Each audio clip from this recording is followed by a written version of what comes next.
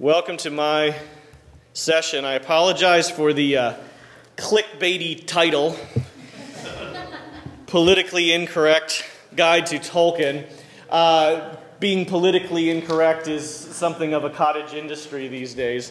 Books and all kinds of articles and content is coming out claiming to be politically incorrect. So I apologize. I'm not necessarily trying to jump on that train, but I am going to present a different side of Tolkien to you. And we've been talking about these ideals, beauty, the transcendentals, Tolkien's vision of the world, story, these things that we would all hold in common and celebrate. And so I'm going to give you some views of Tolkien that might make us bristle a little bit.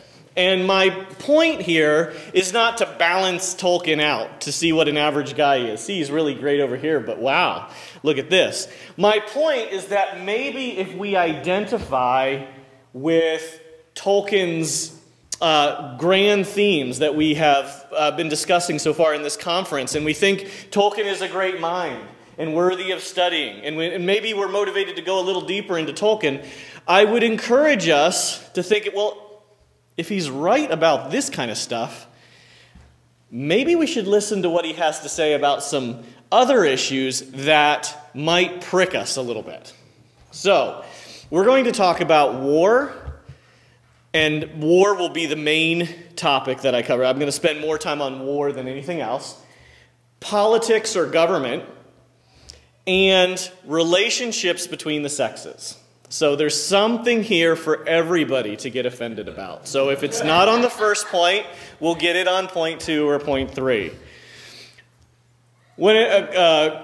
Just another qualifier I just want to throw out. When we talk about war, Tolkien's very much a critic of war and the world wars. He served in World War I. His son served in World War II. And so he's very much a critic. And when I come at this, I'm going to be giving some of my own content here on American history and the social consequences in Europe and America from the world wars. I want you to know, just on a personal note, I am not a pacifist. So that's not where this is going. Okay? Secondly, I am an Army veteran. I was in the infantry, and I served abroad in Iraq in 2005 and 2006 in Ramadi. So I am not coming at this just as a mere academic. I'm not a sheep throwing criticisms at the sheepdogs, soldiers, or the army. I know what it's like to be behind a weapon and pull a trigger aiming at somebody. So my criticisms and discussion about costs of war and repeating a lot of analyzing Tolkien is not coming at this because I'm a pacifist, and is not coming at this from lack of experiential knowledge on this subject. So I just want to inform you a little bit of where I'm coming from here. So the first thing I want to do here, when we're talking about war, so this is our first subject, war, is talk about the cultural costs of the world wars. This is something that I wrote a few years back, and I tie in Tolkien here, and especially Tolkien's depiction of the Scouring of the Shire. Okay, because I think this gives us a very realistic picture of the costs of war. Tolkien doesn't end it in they go back to the Shire and live happily ever after. He very much communicates the fact that things are not the same. Even in a war like this one, that's commendable and noble. Things don't go back. You don't put that toothpaste back in the tube again. There are things that are forever changed. So, what I want to do is use the Scouring of the Shire to talk about the cultural costs of World War I and World War II on our culture from a historical perspective. For some of you, I would imagine maybe the thought that there are costs to the world wars, especially World War II, which was the good war, is not even a category in our mind. So I want to establish the fact that there are cultural costs. There were and are cultural costs to the world wars.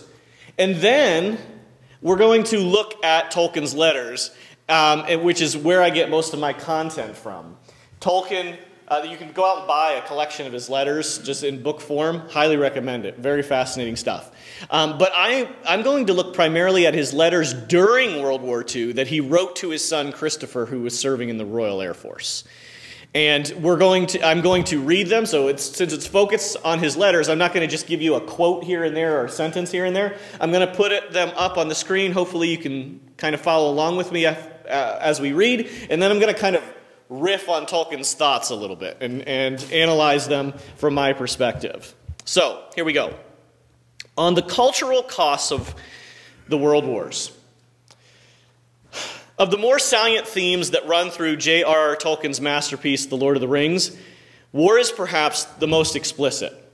Both the larger narrative and the various subplots offer, to those willing to look, an underlying set of insights as to the nature and costs of war.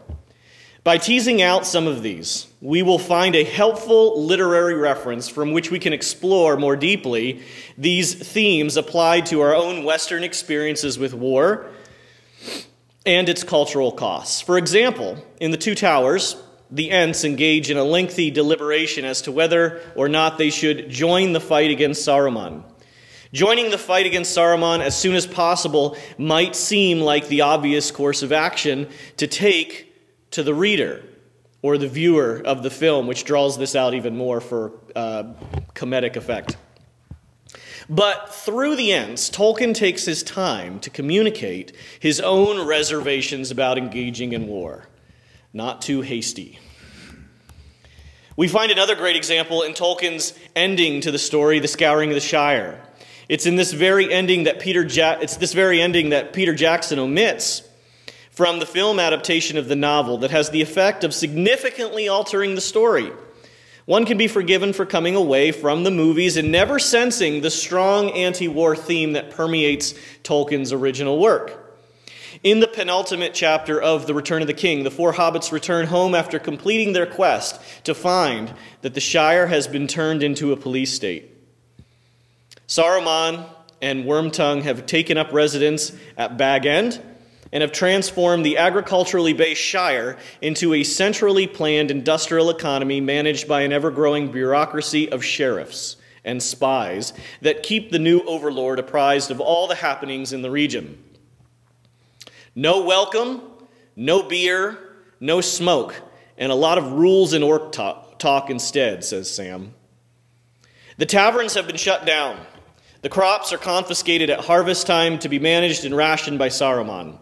And the landscape has been transformed in order to accommodate the new planned industrial economy.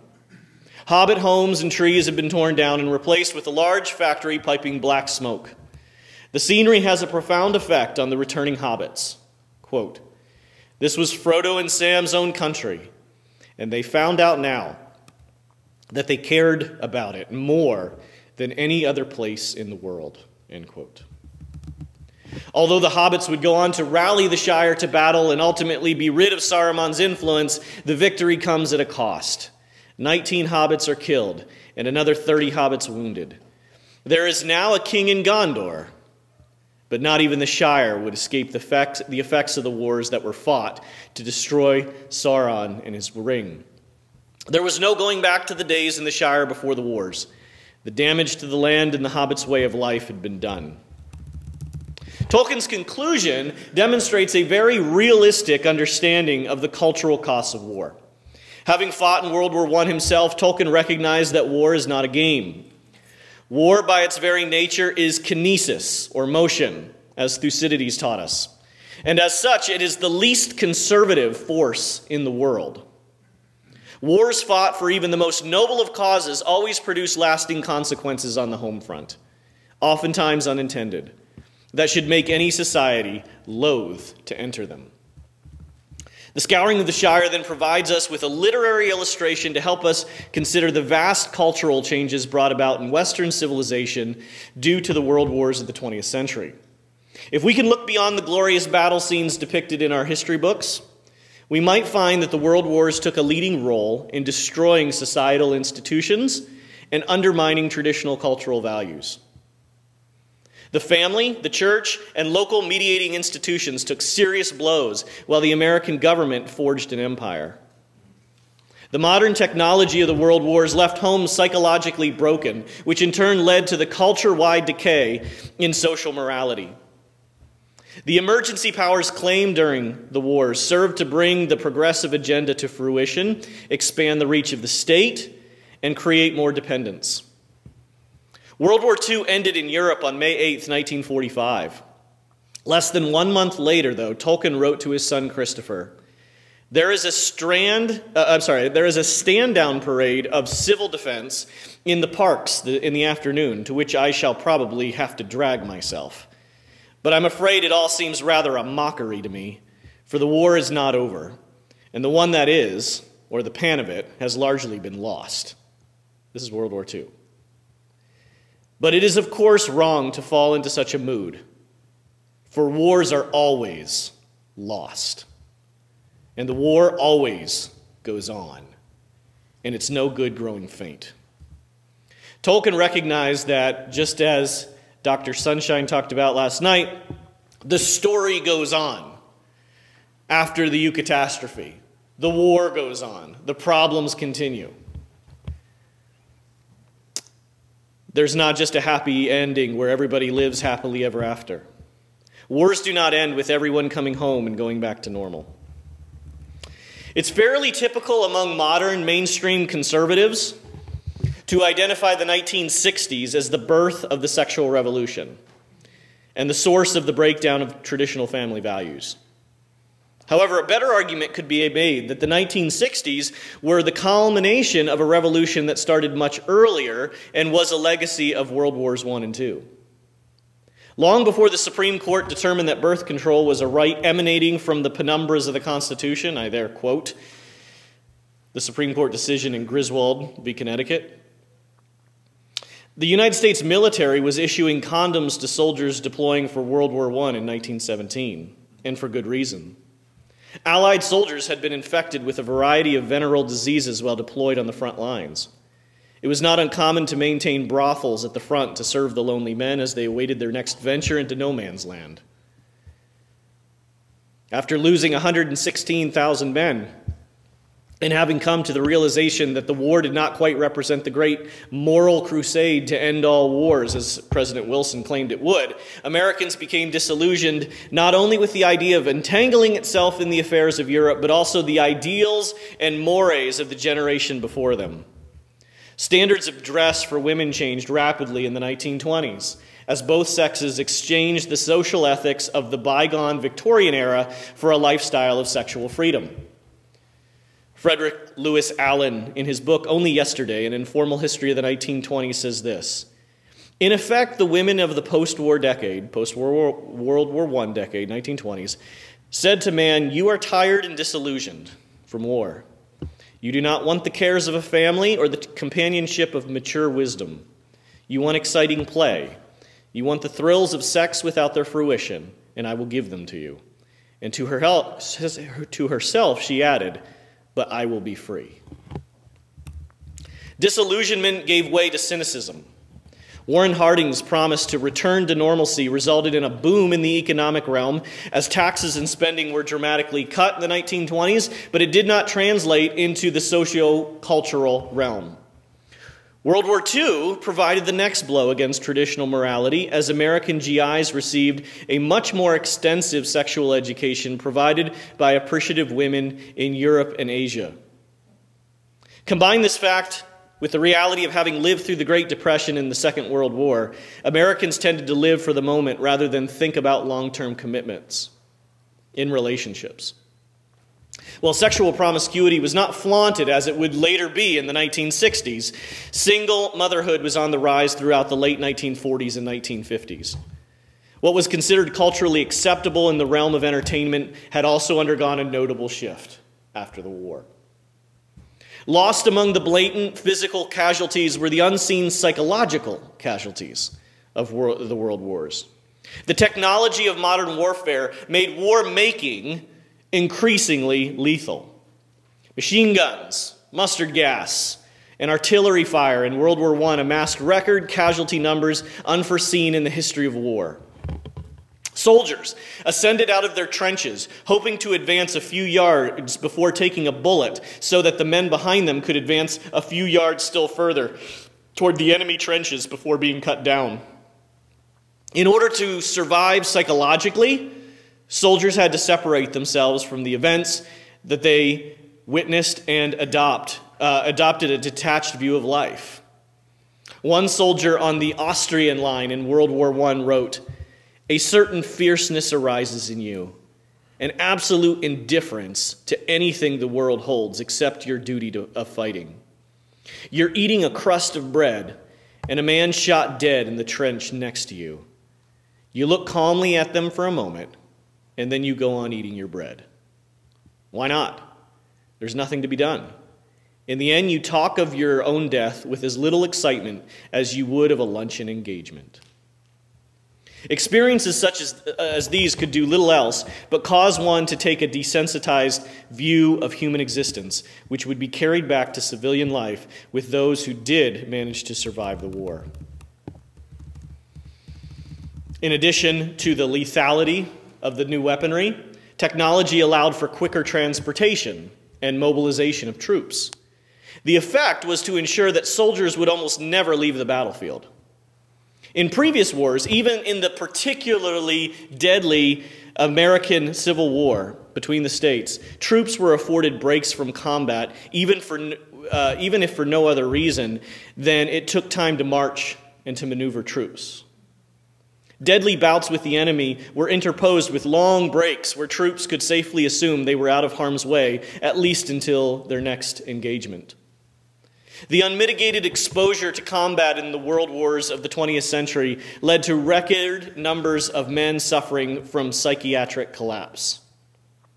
The American military dismissed 504,000 men during the war as unfit to serve due to psychiatric reasons. In their 1946 study, Combat Neurosis, Development of Combat Exhaustion, Doctors Roy L. Swank and Walter E. Marhand determined that 98% of soldiers exposed to 60 days of continuous combat would suffer some kind of psychiatric illness.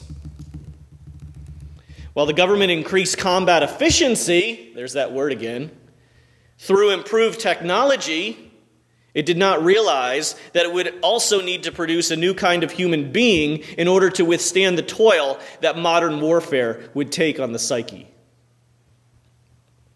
Thus, retired Army Lieutenant Colonel and psychologist Dave Grossman, in his great book, I highly recommend it, On Killing, the Psychological Cost of Learning to Kill in War and Society, writes this: "It is interesting to note that spending months of continuous exposure to the stresses of combat is a phenomenon found only on the battlefields of this 20th century. Some psychiatric casualties have always been associated with war, but it is only in this century that our physical and logistical capability to sustain combat has completely outstripped our psychological capacity to endure it." Men are not machines. Grossman concludes, continuing his quote here, "We must marvel at the inventiveness of modern armies and nations in their efforts to ensure that they get full value from their soldiers. And we cannot help but come away with an image of war as one of the most horrifying and traumatic acts a human being can participate in. War is an environment that will psychologically debilitate 98% of all who participate in it for any length of time. And the 2% who are not driven insane by war appear to have already been insane, aggressive psychopaths before coming to the battlefield." That's, again, Lieutenant Colonel Dave Grossman. The new psychiatric effects of modern warfare would present unique challenges to the health of the American family in decades to come. Women would have to continue to provide financial, emotional, and spiritual support for the family as men continued to suffer from the psychological wounds that had been inflicted during the war.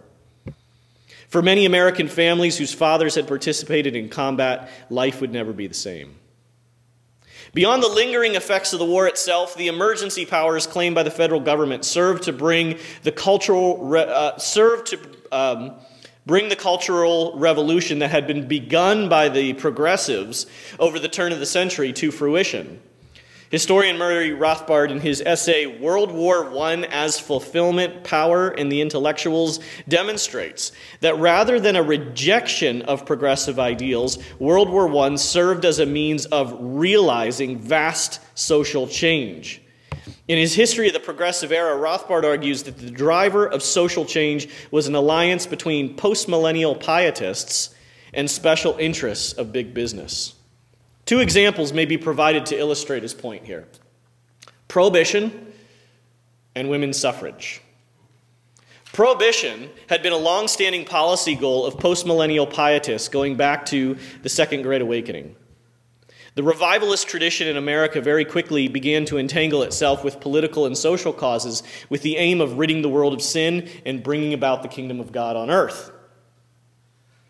After slavery was abolished with the 13th Amendment in 1865, prohibition became the next great moral endeavor for the pietists in advancing the kingdom.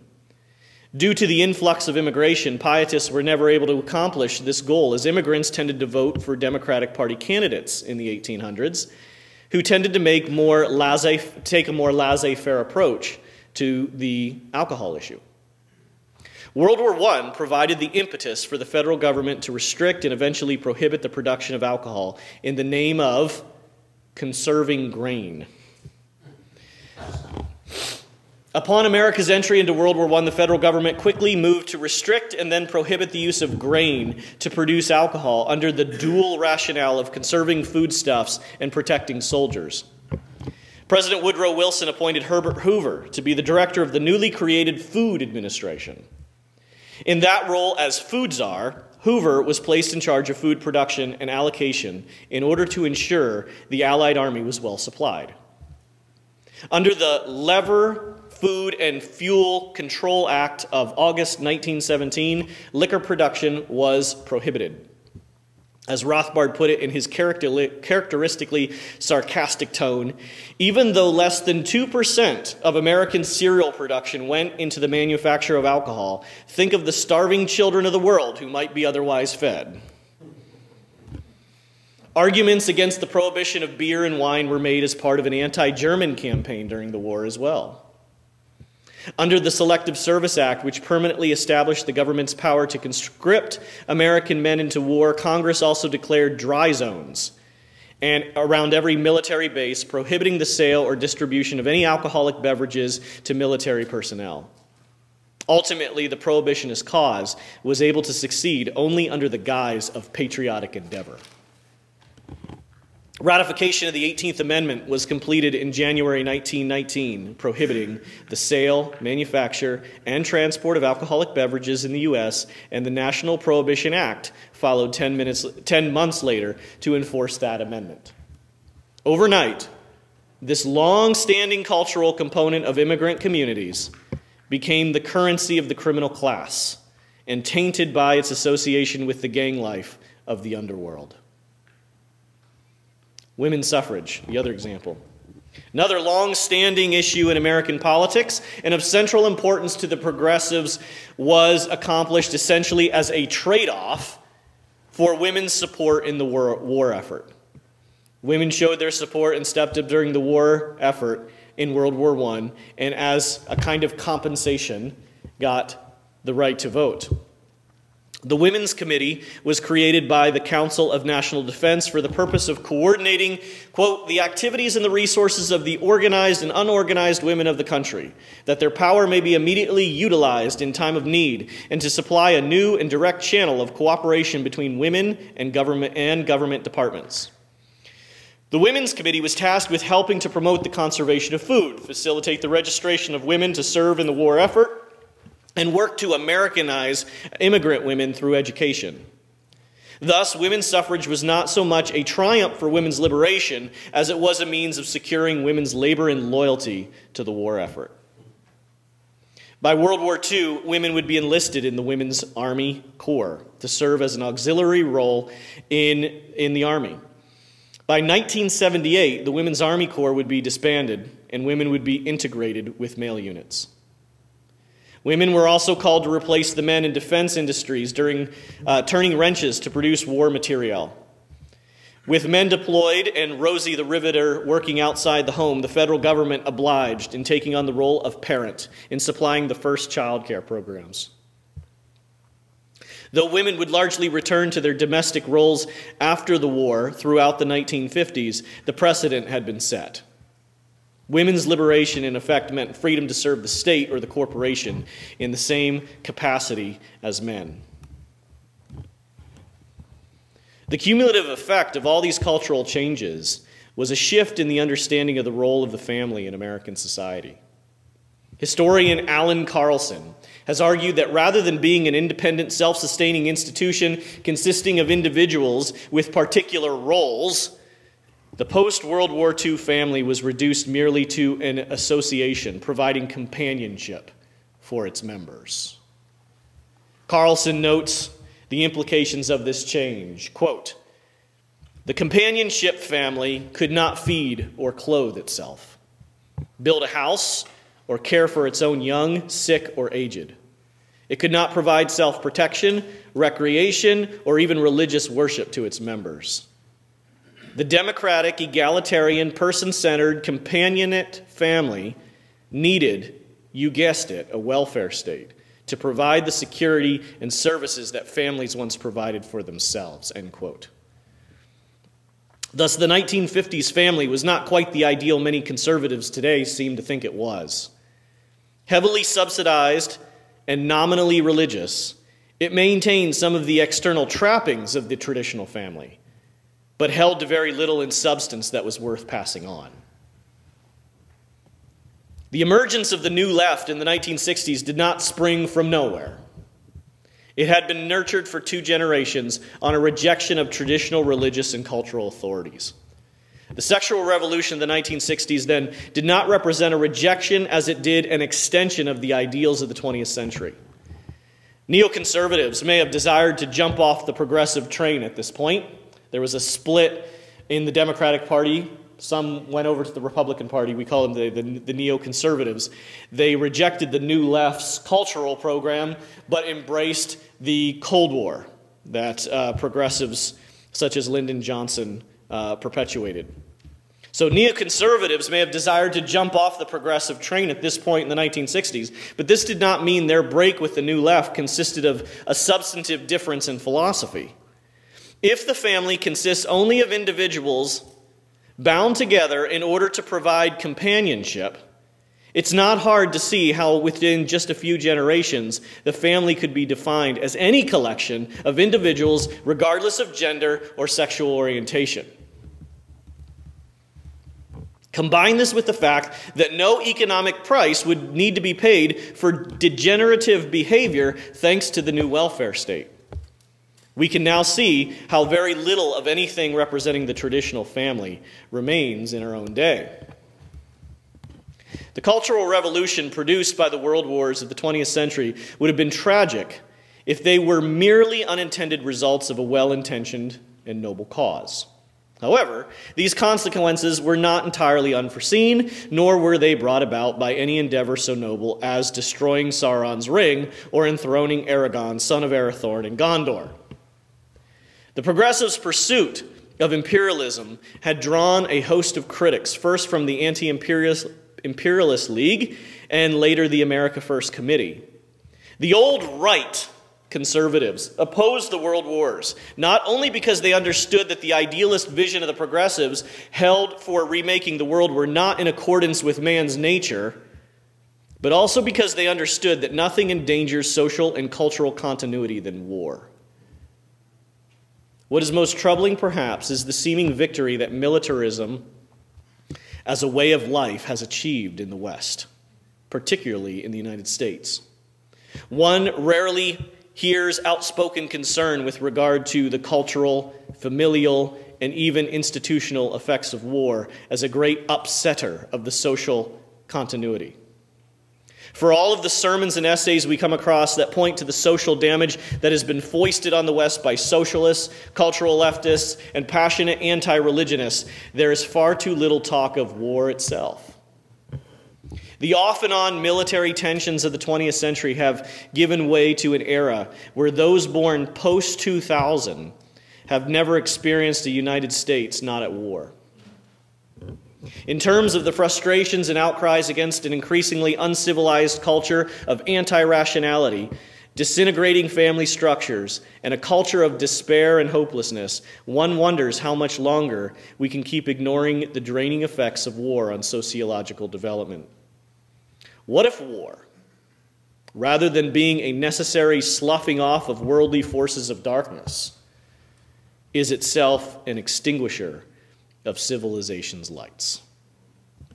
So, those are my thoughts on the cultural consequences or costs of the world wars, to establish the fact that there were these consequences. Now, what I want to do is maybe is address a possible objection. Well, you cited one letter from Tolkien, and you talked about the scouring of the Shire,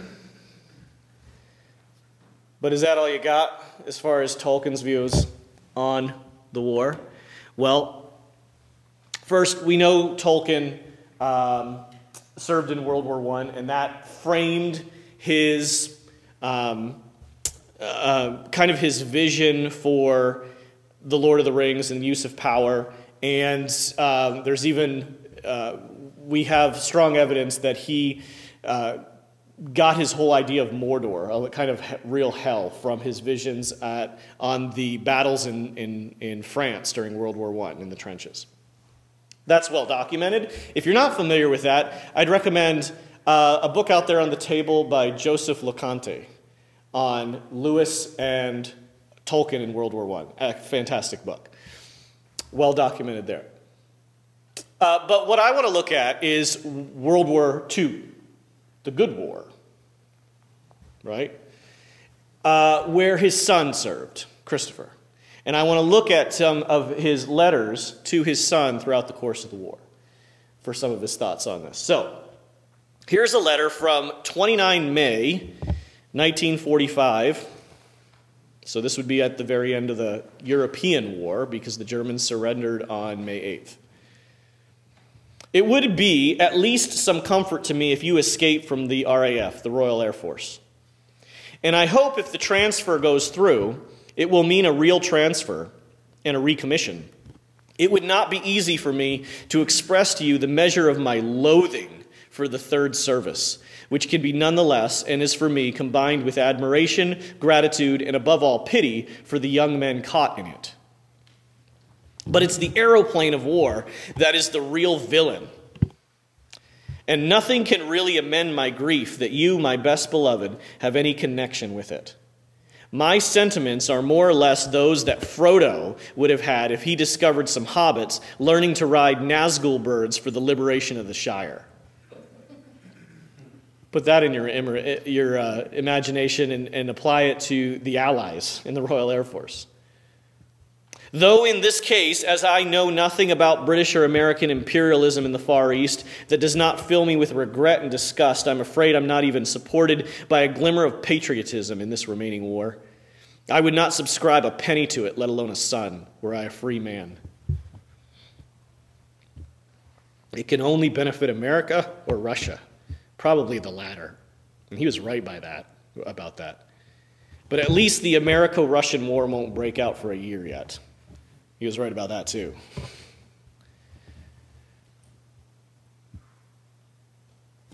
This is from 9 December 1943. But seriously, I do find this Americo-cosmopolitanism very terrifying. That is a term that comes up several times. Cosmopolitanism and Babel. And he calls the Allies Babel builders. He realizes what's going on here is not just a matter of self-defense. There's a very intentional plan in place to remake the world. He saw it in World War I when they took Europe and redrew the map. They said no more monarchies, democracies everywhere, and we're going to divide up up peoples and make new countries all over Europe and the Middle East. He knew what was going on. This is not just a matter of self-defense against Hitler. Marico-cosmopolitanism, very terrifying. Qua mind and spirit, and neglecting the piddling fears of timid flesh, which does not want to be shot or chopped by brutal and licentious soldiery, German or other. I am not really sure that its victory is going to be so much the better for the world as a whole and in the long run than the victory of, and he leaves a blank. He didn't want to say Germany. I don't suppose letters are censored, but if they are, or not, I need to you hardly add that them's the sentiments of a good many folk. Back here in England on the home front, that's the sentiment of a good many folk. That even if we win, are we really that much better off? And no indication of lack of patriotism. This is not because we're not patriots. For I love England, not Great Britain, and certainly not the British Commonwealth. Grr.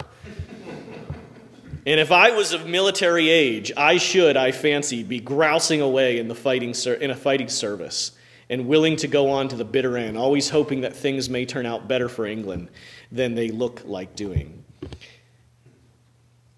So he likes the idea of England as a people, rejects the idea of empire, anything bigger than that. And that also is an indication of his thoughts on the Shire, right? And understanding that different people groups should be governed by their own people instead of collectivized. Scotland, Wales, England, Ireland, not Great Britain, not the European Union. He would have hated the European Union. May 6th, 1944. He's responding apparently to a recent letter from his son, making a lot of complaints about the war. We don't mind your grousing at all. You have no one else, and I expect it relieves the strain. I used to write in just the same way or worse to poor old Father Vincent Reed. I remember. Life in camp seems not to have changed at all. And what makes it so exasperating is the fact that all its worst features are unnecessary and due to human stupidity, which, as planners, refuse to see, is always magnified indefinitely by organization. But England in 1917, 1918 was in a poor way, and it is a bit thicker that in a land of relative plenty, you should have such conditions. And the taxpayers would like to know where all their millions are going. Boy, can't imagine that today, right? If the pick of their sons is so treated. However it is, humans being what they are, quite inevitable, and the only cure, short of universal conversion, is not to have wars, nor planning, nor organization, nor regimentation. Your service is, of course, as anybody with an intelligence and ears and eyes knows, a very bad one, living on the repute of a few gallant men, and you are probably in particular a bad comer of it. But all big things planned in a big way feel like that to the toad under the harrow, though, on a general view, they do function and do their job, an ultimately evil job. For we are attempting to conquer Sauron, catch this, we are attempting to conquer Sauron with the ring, and we shall, it seems, succeed. But the penalty is, as you will know, to breed new Saurons. Hello, Russia. And slowly turn men and elves into orcs. Not that in real life things are as clear-cut as in a story, and we started out with a great many orcs on our side. Well, there you are, a hobbit amongst the Uruk-hai. Keep up your hobbitry in heart, and think that all stories feel like that when you are in them. You're inside a very great story. Dr. Sunshine talked last night about not drawing these close parallels between and trying to turn the Lord of the Rings into, or the Uruk-hai, the Soviets, and the orcs, the communist Chinese. Yeah, he would have opposed that, not because he disliked allegory, which he did, but in his own letters, he's comparing the allies to the Uruk-hai and the orcs. So, all right. So that's his view, some of his views on war. And again, that's only, I think, 4 letters that I've shared. There could have been a lot more, and you're not going to find really anything to the contrary on this. He has pretty uniform opinions on, I think my slide is out of, there is one more, I just remembered. So this is one more on war. The atomic bomb. What's his view on the atomic bomb? The news today about atomic bombs is so horrifying, one is stunned. The utter folly of these lunatic physicists to consent to do such work for war purposes, calmly plotting the destruction of the world. Such explosives in men's hands, while their moral and intellectual status is declining, is about as useful as giving out firearms to all inmates of a jail and then saying that you hope this will ensure peace. But one good thing may arise out of it, I suppose. If the write-ups are not overheated, Japan ought to cave in. Well, we're in God's hands, but he does not look kindly on Babel builders. All right, so there's Tolkien on war. And again, I've only made a couple of selections from letters, but I think it's a very fair representation.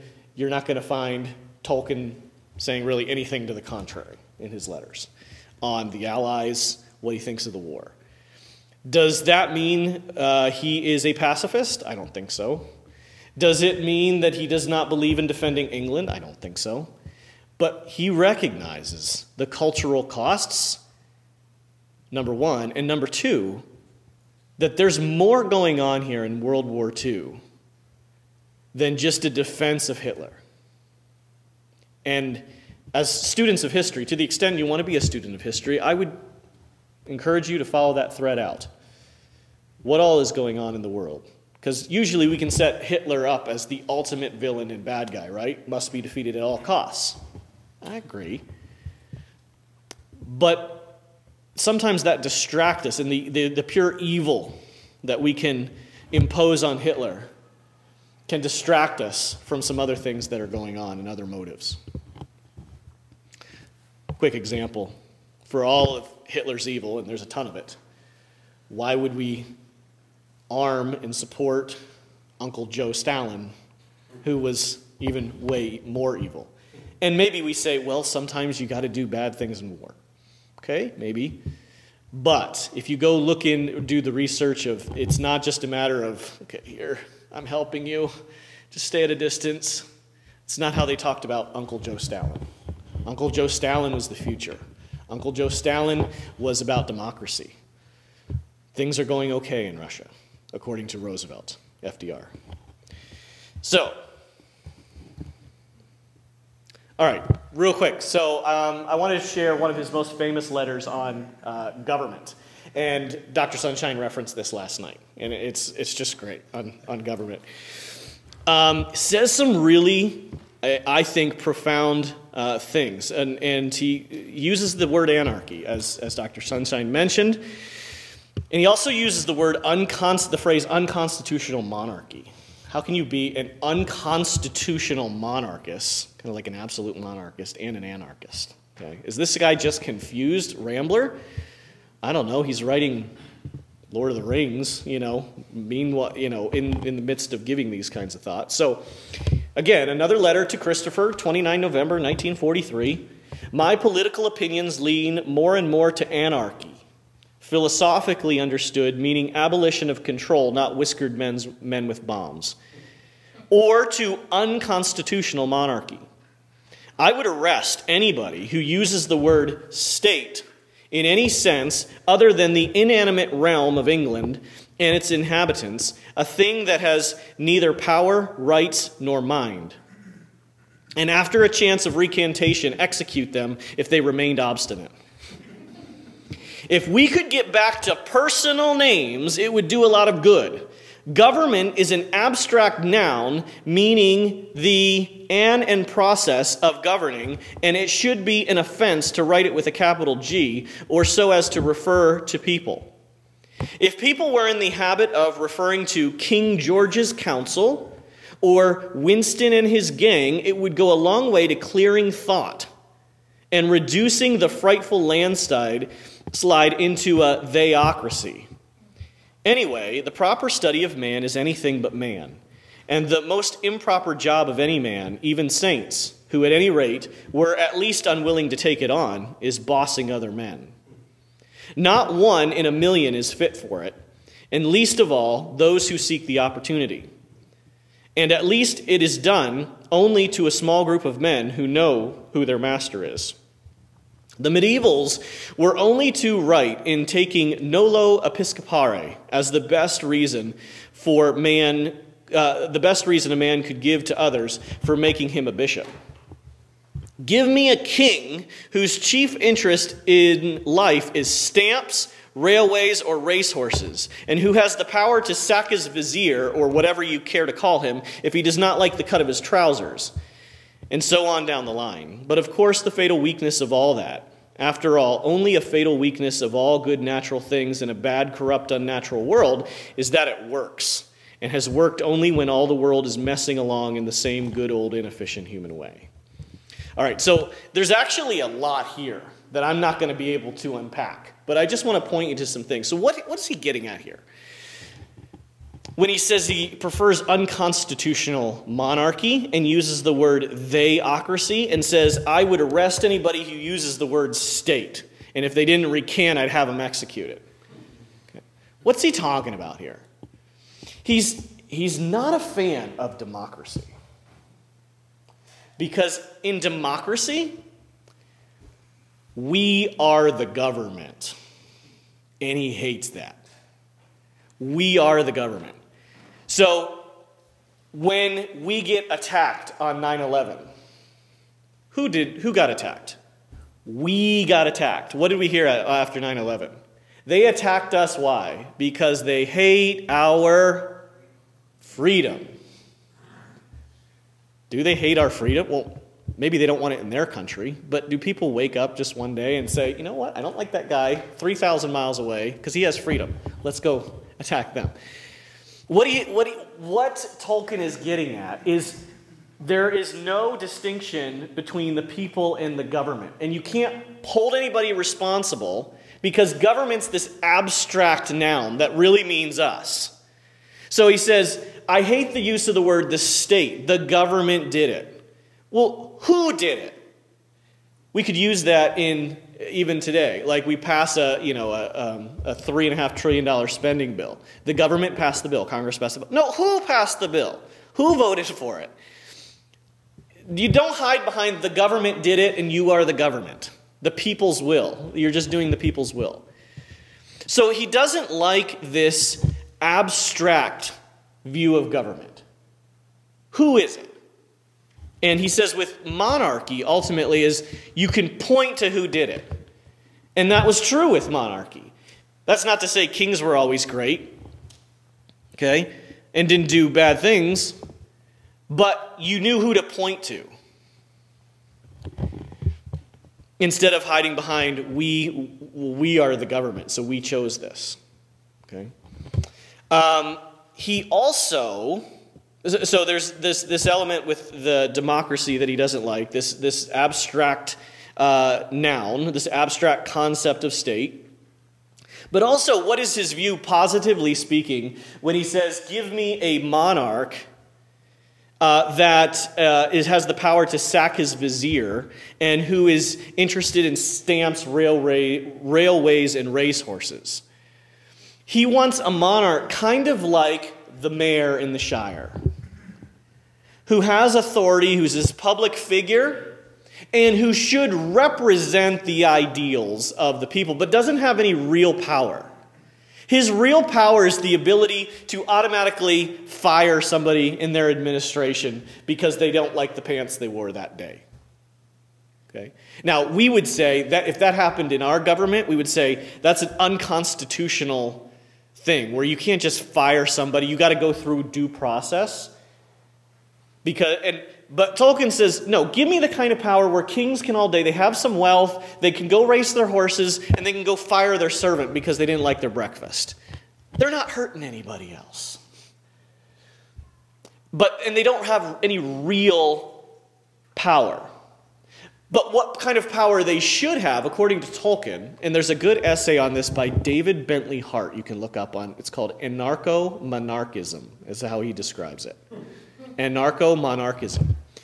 And what the idea is that the monarch, instead of legislating, he's like, let's go back to monarchs who don't boss everybody around, but have a certain kind of power, and what they're supposed to do is represent the ideals of the nation. So their job is not to go in there and legislate and make law. Their job is to do something like what Elizabeth II is still hanging on trying to do, is embody the old ideals of the nation. So they have certain privileges, they have certain luxuries that they enjoy, but don't have any real power to make laws and boss other people around. But they are worthy of honor, and you honor them. They're supposed to be good character people, not to say they always will be, but you hold them to that standard rather than having a monarch or a government in the affairs of all the people. Okay. And I mean, I could spend a whole hour on this actually, because I think we've flipped it. The idea is we have government by the people means we're in your affairs in every aspect of your life. But we represent you. We would say we don't have kings. You know, I'm a history teacher, and every time we get into the French Revolution, it's hard to get my kids to see it as a bad thing. No matter how many priests I say were killed or how awful it was, it's like, but we got democracy, ruled by the people. It's like, yeah, but there's a lot of blood running, you know. So anything's better than a monarch. And I'm like, well, you know what? Monarchs would come around and collect their taxes once a year, and then you never saw the monarch again. Today, you wake up, and the average person commits something like 23 felonies per day, just in the regulations that are out there. But it's we the people.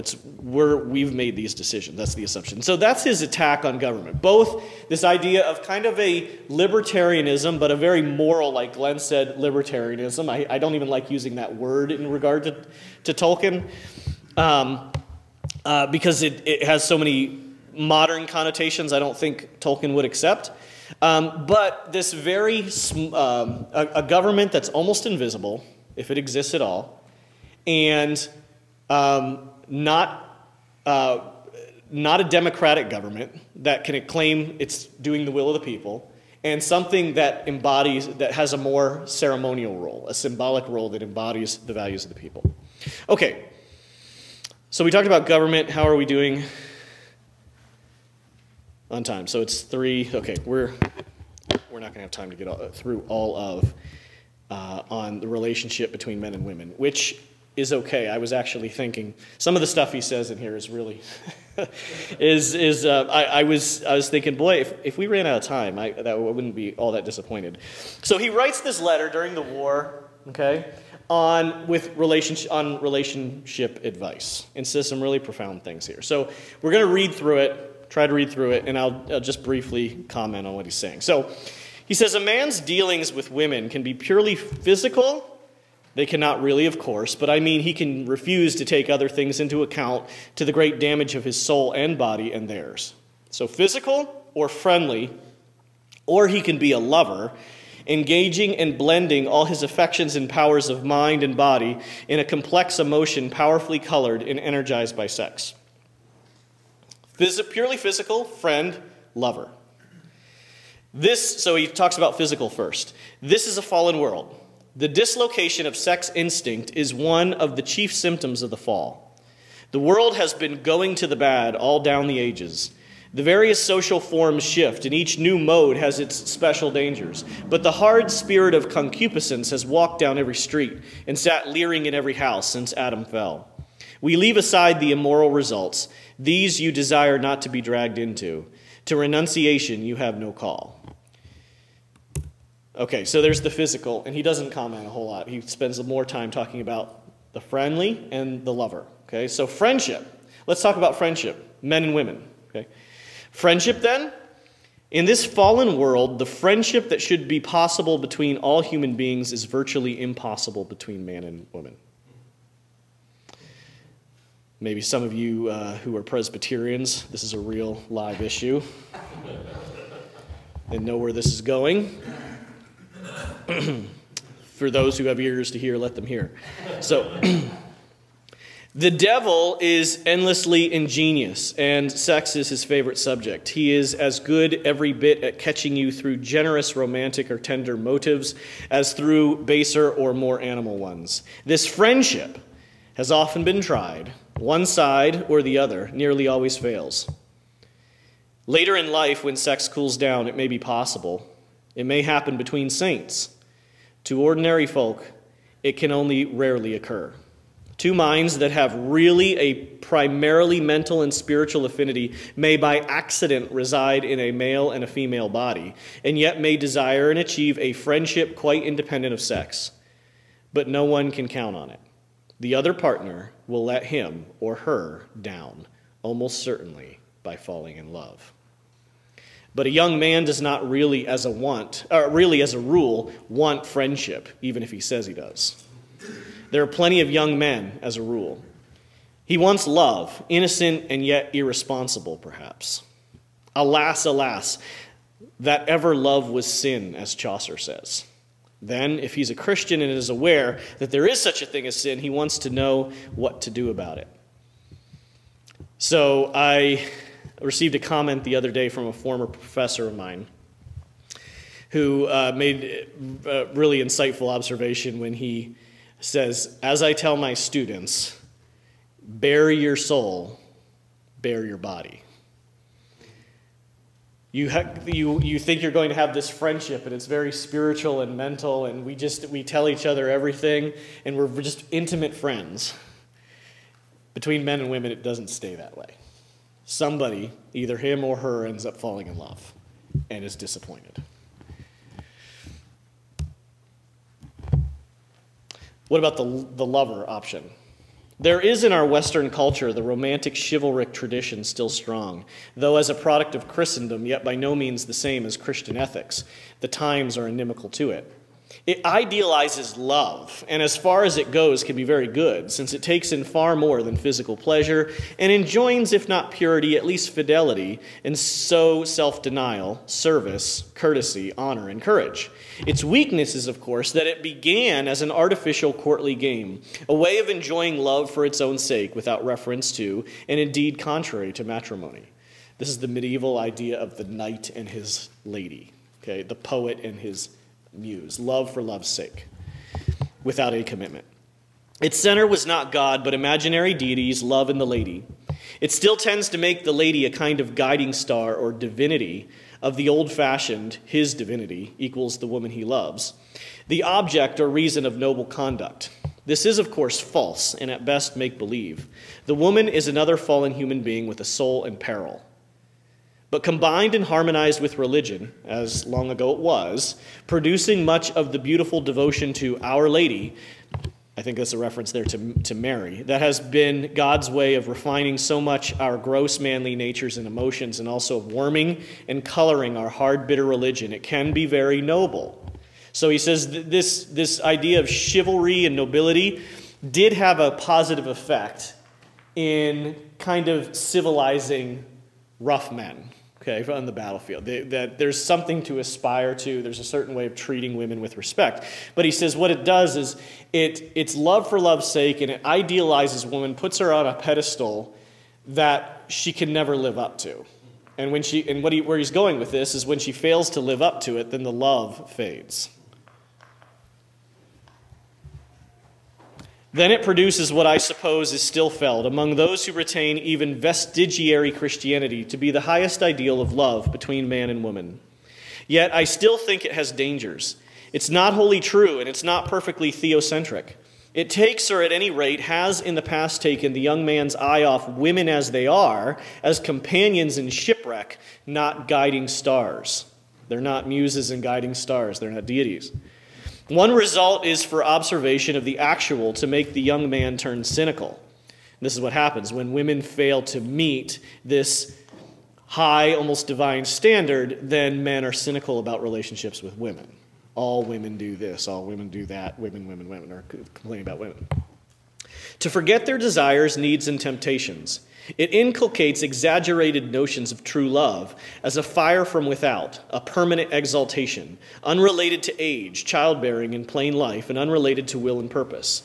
One result of that is to make young folk look for a love that will keep them always nice and warm in a cold world without any effort of theirs. And the incurably romantic go on looking even for the squalor of the divorce courts. Women really have not much part in all this, though they may use the language of romantic love since it's so entwined in all their idioms. The sexual impulse makes women, naturally when unspoiled, more selfish, very sympathetic and understanding, or specially desirous of being so, or seeming so, and very ready to enter into all the interests as far as they can, from ties to religion, of the young man they're attracted to. When they're set up on pedestals and men are fawning over them, they're naturally going to take an interest in that man and fall for him. No intent necessarily to deceive, sheer instinct. Again, talking about the woman.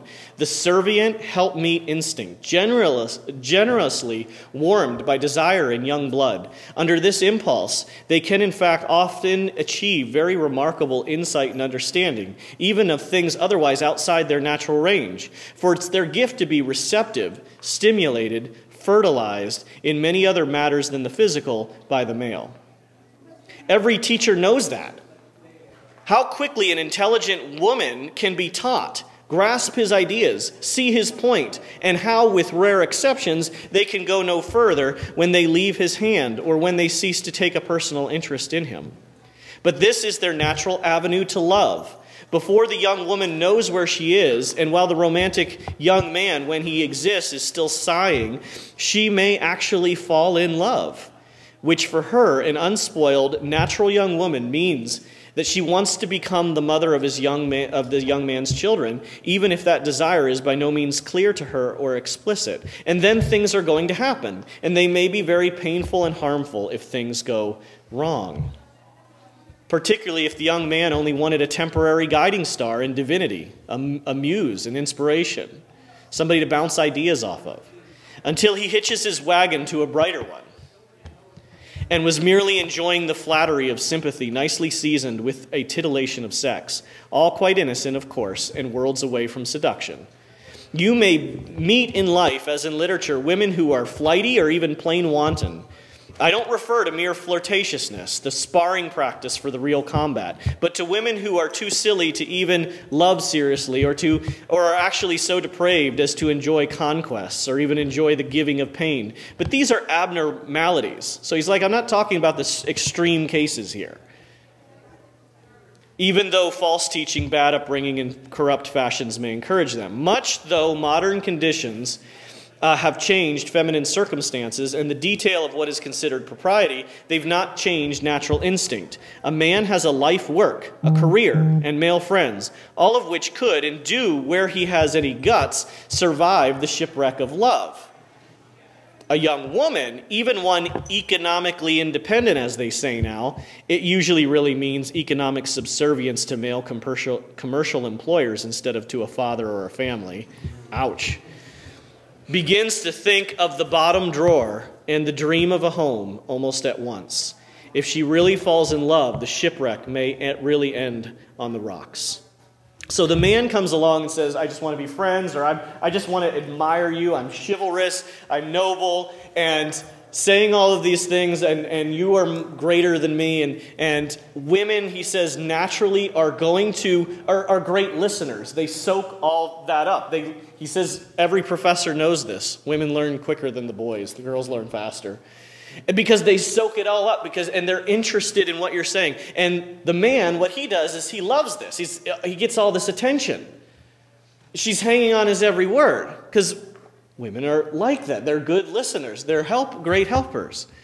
And the man goes off and he loves this. He eats this up and feels the whole time, well, I never said I love you. I I never committed anything. And he can walk away from the relationship. It was just a friendship. I was just being noble. And of course she enjoyed it. And then she's left devastated. That's what he's getting at here. And he says, you know what? He can do that because he has a career. He has male friends, connections, career. He can get on with his life, no problem. Meanwhile, she wasted maybe months or years in a relationship that wasn't really a relationship and was let down. Anyway, women are in general much less romantic and more practical. Don't be misled by the fact that they are more sentimental in words, freer with darling and all that. They do not want a guiding star. Women are not looking to men to be a guiding star the way men will look to women to be a guiding star.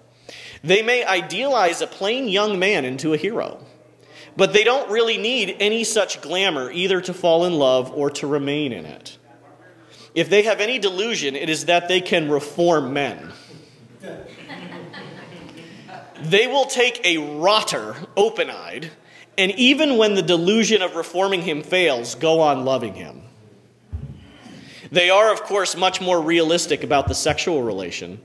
Unless perverted by bad contemporary fashions, they do not, as a rule, talk bawdy.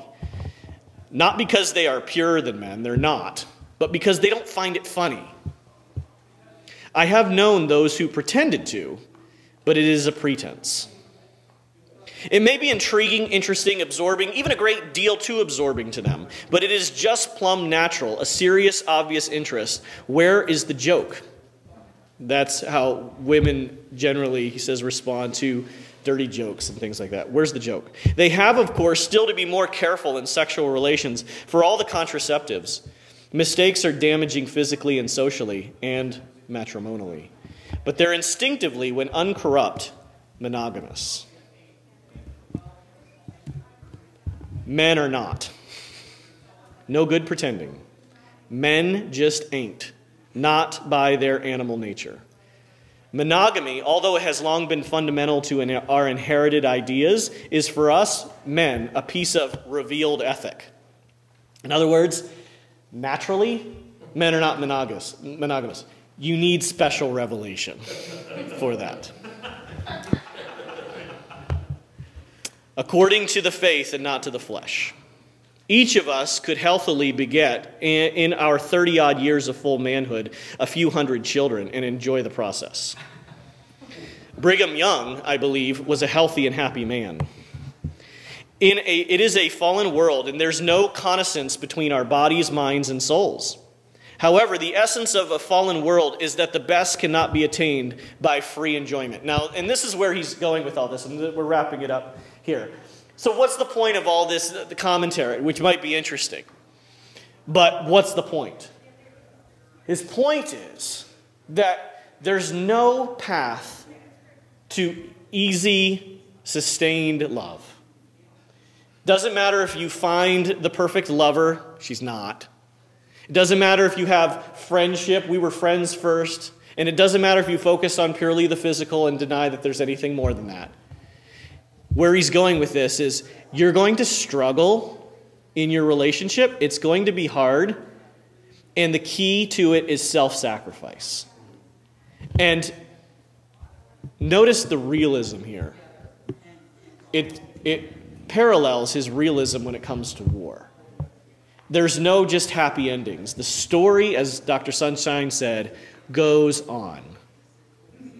And it's a struggle. However, the essence of the fallen world cannot be attained by free enjoyment, or what is called self-realization, usually a nice name for self-indulgence, wholly inimical to the realization of other selves, but by denial, by suffering. Faithfulness in Christian marriage entails that, great mortification. For a Christian man, there is no escape. Marriage may help to sanctify and direct to its proper object his sexual desires.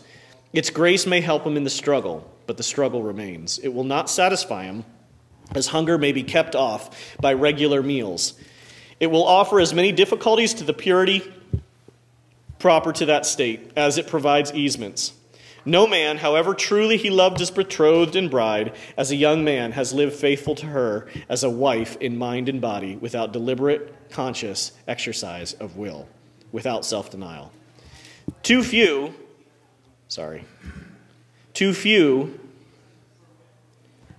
sorry, okay, sorry, too few are told that, even those brought up in the church. Those outside seem seldom to have ever heard it. All right, got to wrap. This will be the last slide. When the glamour wears off, or merely works a bit thin, they think they've made a mistake, and that the real soulmate is still out there to find. The real soulmate too often proves to be the next sexually attractive person that comes along. Someone whom they might indeed very profitably have married, if only. Hence divorce, to provide the if only. And of course, they are, as a rule, quite right. They did make a mistake. Only a very wise man at the end of his life could make a sound judgment concerning whom, amongst the total possible chances, he ought most profitably to have married. Chances are you did make a mistake in marriage, and you would need a lifetime of looking back to choose the exact spouse that would be best for you. Nearly all marriages, even happy ones, are mistakes. In the sense that almost certainly in a more perfect world, or even with a less, in a more perfect world, or even with a little more care in this very imperfect one, both partners might have found more suitable mates. But the real soulmate is the one you're actually married to. You really do very little choosing. Life and circumstance do most of it. Though if there's a God, these must be his instruments or his appearances. It is notorious that, in fact, happy marriages are more common where the choosing by the young persons is even more limited. Ouch again. By parental or family authority, as long as there is a social ethic of plain, unromantic responsibility and conjugal fidelity. But even in countries where the romantic tradition has so far affected social arrangements as to make people believe that the choosing of a mate is solely the concern of the young, only the rarest good fortune brings together the man and the woman who were really, as it were, destined for one another and capable of a very great and splendid love. So, where does this all come together? Tolkien, whether on war, government, relationships, is very much a realist. He's looking at costs and saying, you know what? There are no real happy endings. Not to war, government, or relationships. For relationships to work, you need self-sacrifice, and it's always going to be a struggle. For government, there's no ideal government that we are the government. There are real people in the government. And you need to name them. And they need to be held accountable, and they need to have as little power as possible. And in war, things don't just go back to normal. Even in the best wars, even wars to get rid of the ring and to put Aragorn on the throne, things are not going to be the same. They all have costs. With this in mind, can we look at our own situations with that same kind of critical eye? Not just to be naysayers about every last thing, but can we look and take the events we hear in the news, take our own relationships, and look with that kind of realism and say, is there something else going on here in this world? What are the costs? Even if it's a great policy and the war is justified, or even the divorce is justified, what are the costs? And be realistic in answering those questions. That's the politically incorrect Tolkien that I think we need to take along with us, along with that grand, inspirational, visionary Tolkien. So I am over time, and I'm going to close with that thought. Thank you for your attendance.